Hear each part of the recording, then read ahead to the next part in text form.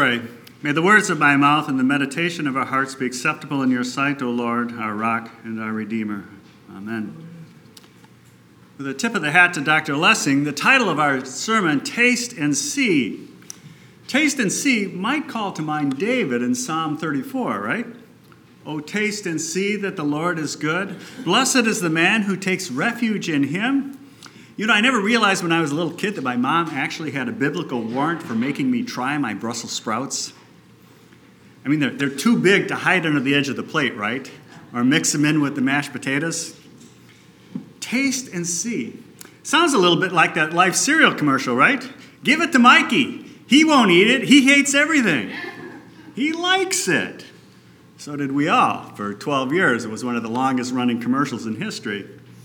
But verse 4 of our text from Jeremiah is no commercial. We read, "Now the word of the Lord came to me, saying." It's the word that Jeremiah will in fact taste in chapter 15.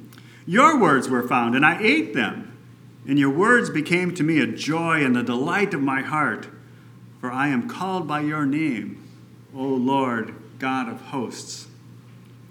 Jeremiah, however, is not the only biblical character to taste the word of the Lord.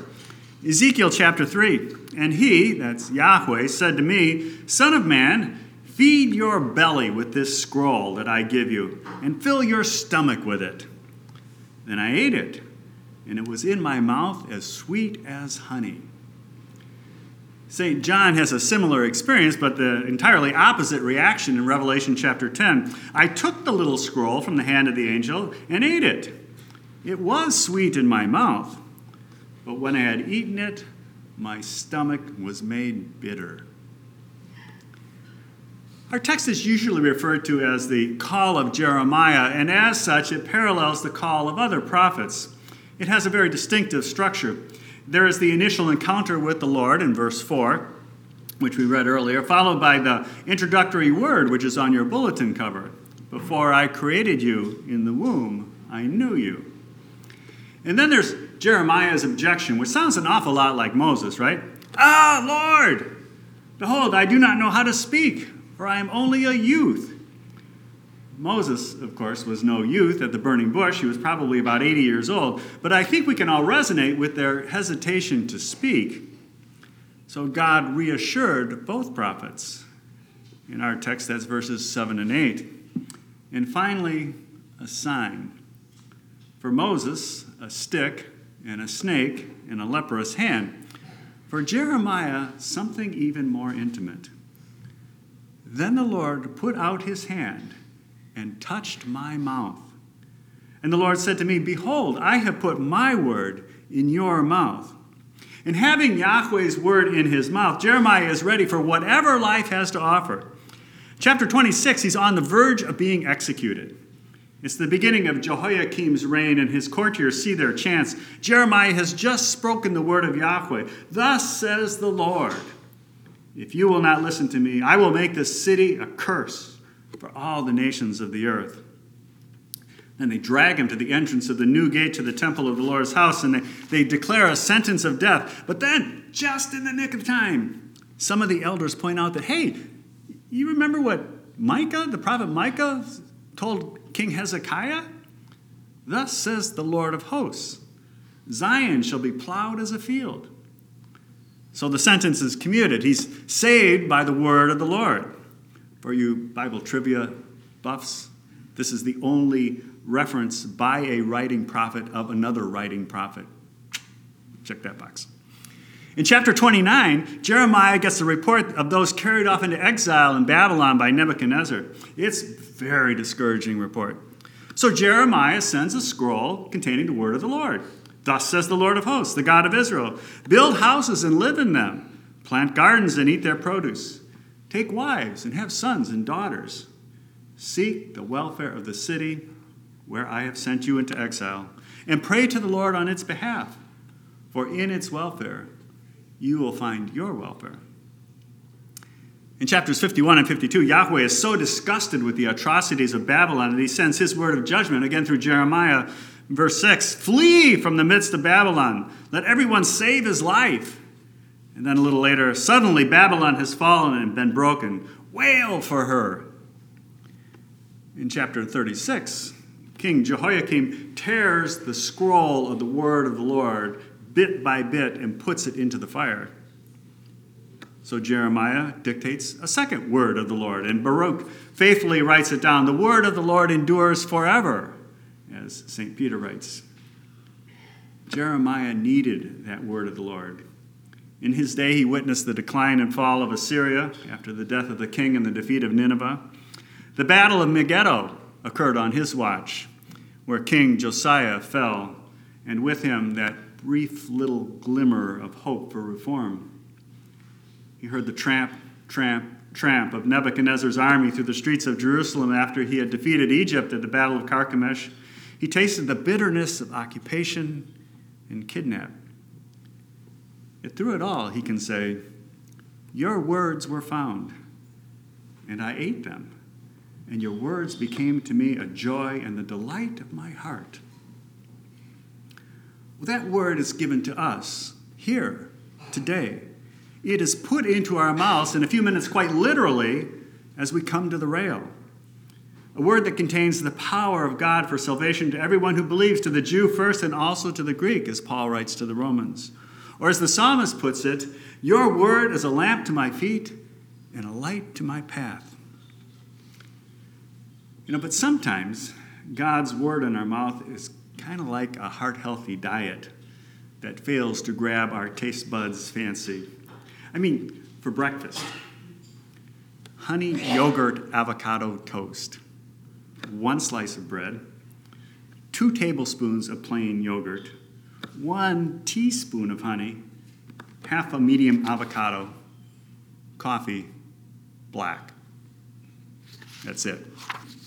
Oh, by lunch, we're really craving something really good, right? How about this? Cauliflower rice bowl with root vegetables. Cauliflower what? Think cauliflower meets food processor. Plus 1/3 pound total sweet potatoes, butternut squash, or carrots, your choice.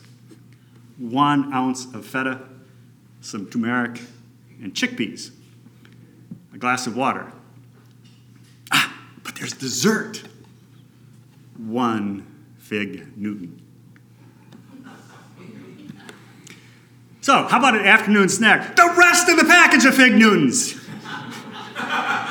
We try to stick to our spiritual diet of the Word, a heart-healthy diet that invigorates and revitalizes, that keeps our weight in check and our ticker ticking.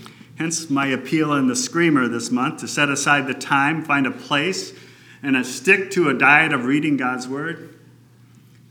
But then there's that 1 Fig Newton, or a dash of disgruntlement with our spouse, or with our child, or with our boss. Just a pinch of porn that flitters across our screen, or a shake of sarcasm, and we're off the wagon, gorging ourselves on gastronomic delights without regard for our spiritual health, all served up by Satan himself on a silver platter.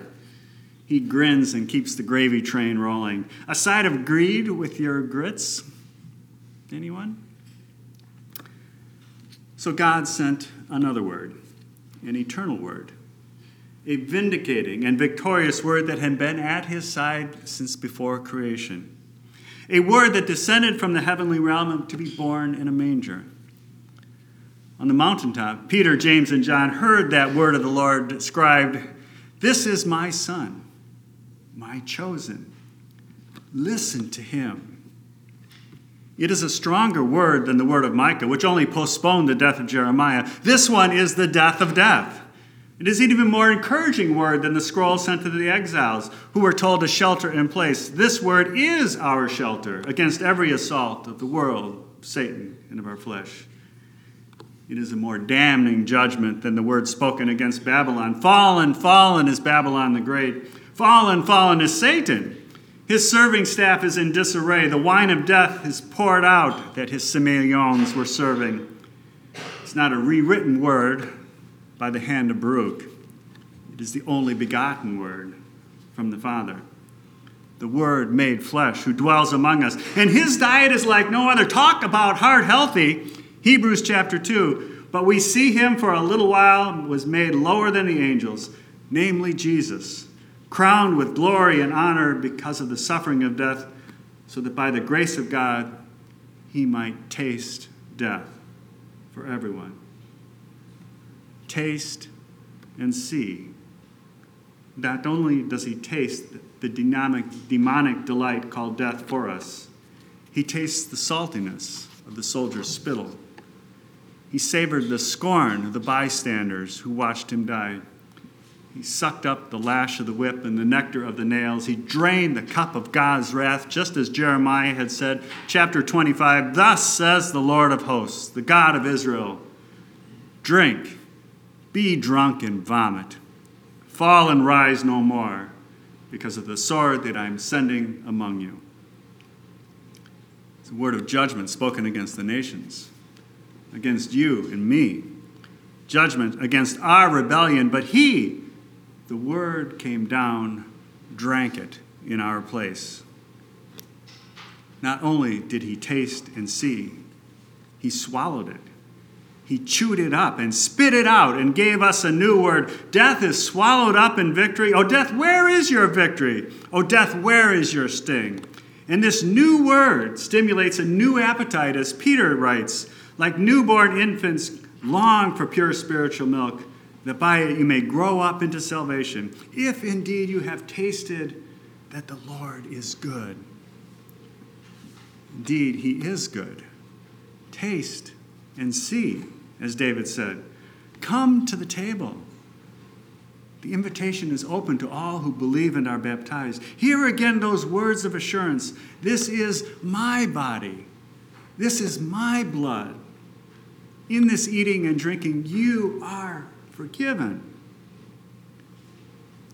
That's quite a word. That's quite a meal, an eternal banquet.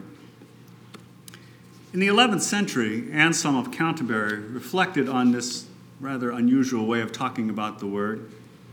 He writes, "Taste the goodness of your Redeemer. Break forth in fires of love to your Savior. Bite the honeycomb of the words that tell of it. Suck their savor more pleasant than honey. Swallow their wholesome sweetness. Bite by thinking. Suck by understanding.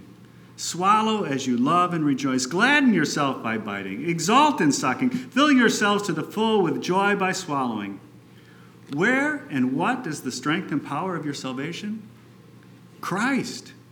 Christ assuredly has raised you up again. He, the good Samaritan, has healed you. He, the good friend, has redeemed you with his life and set you free. Christ, I say, Christ is he. And so the strength of your salvation is the strength of Christ." Close quote. Jesus tasted death that we might have life eternal. He has put his word in our mouths. Taste and see. Come, let us enjoy the Epiphany feast. Amen. Now may the peace which surpasses all understanding guard your hearts and minds through faith in Christ Jesus to life everlasting. Amen.